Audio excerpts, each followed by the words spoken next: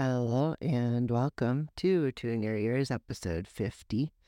Um, this is a poem that I think probably every American, at least, should know.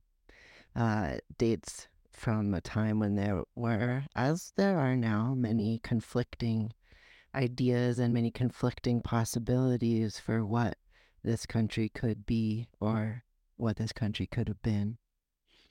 So, for if you don't know, this poem is engraved on a plaque at the base of the Statue of Liberty.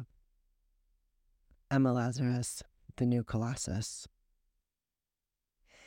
Not like the brazen giant of Greek fame, with conquering limbs astride from land to land, here at our sea-washed sunset gates shall stand a mighty woman with a torch, whose flame is the imprisoned lightning, and her name Mother of Exiles.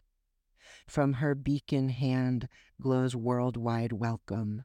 Her mild eyes command the air-bridged harbor that twin cities frame. Keep, ancient lands, your storied pomp, cries she, with silent lips.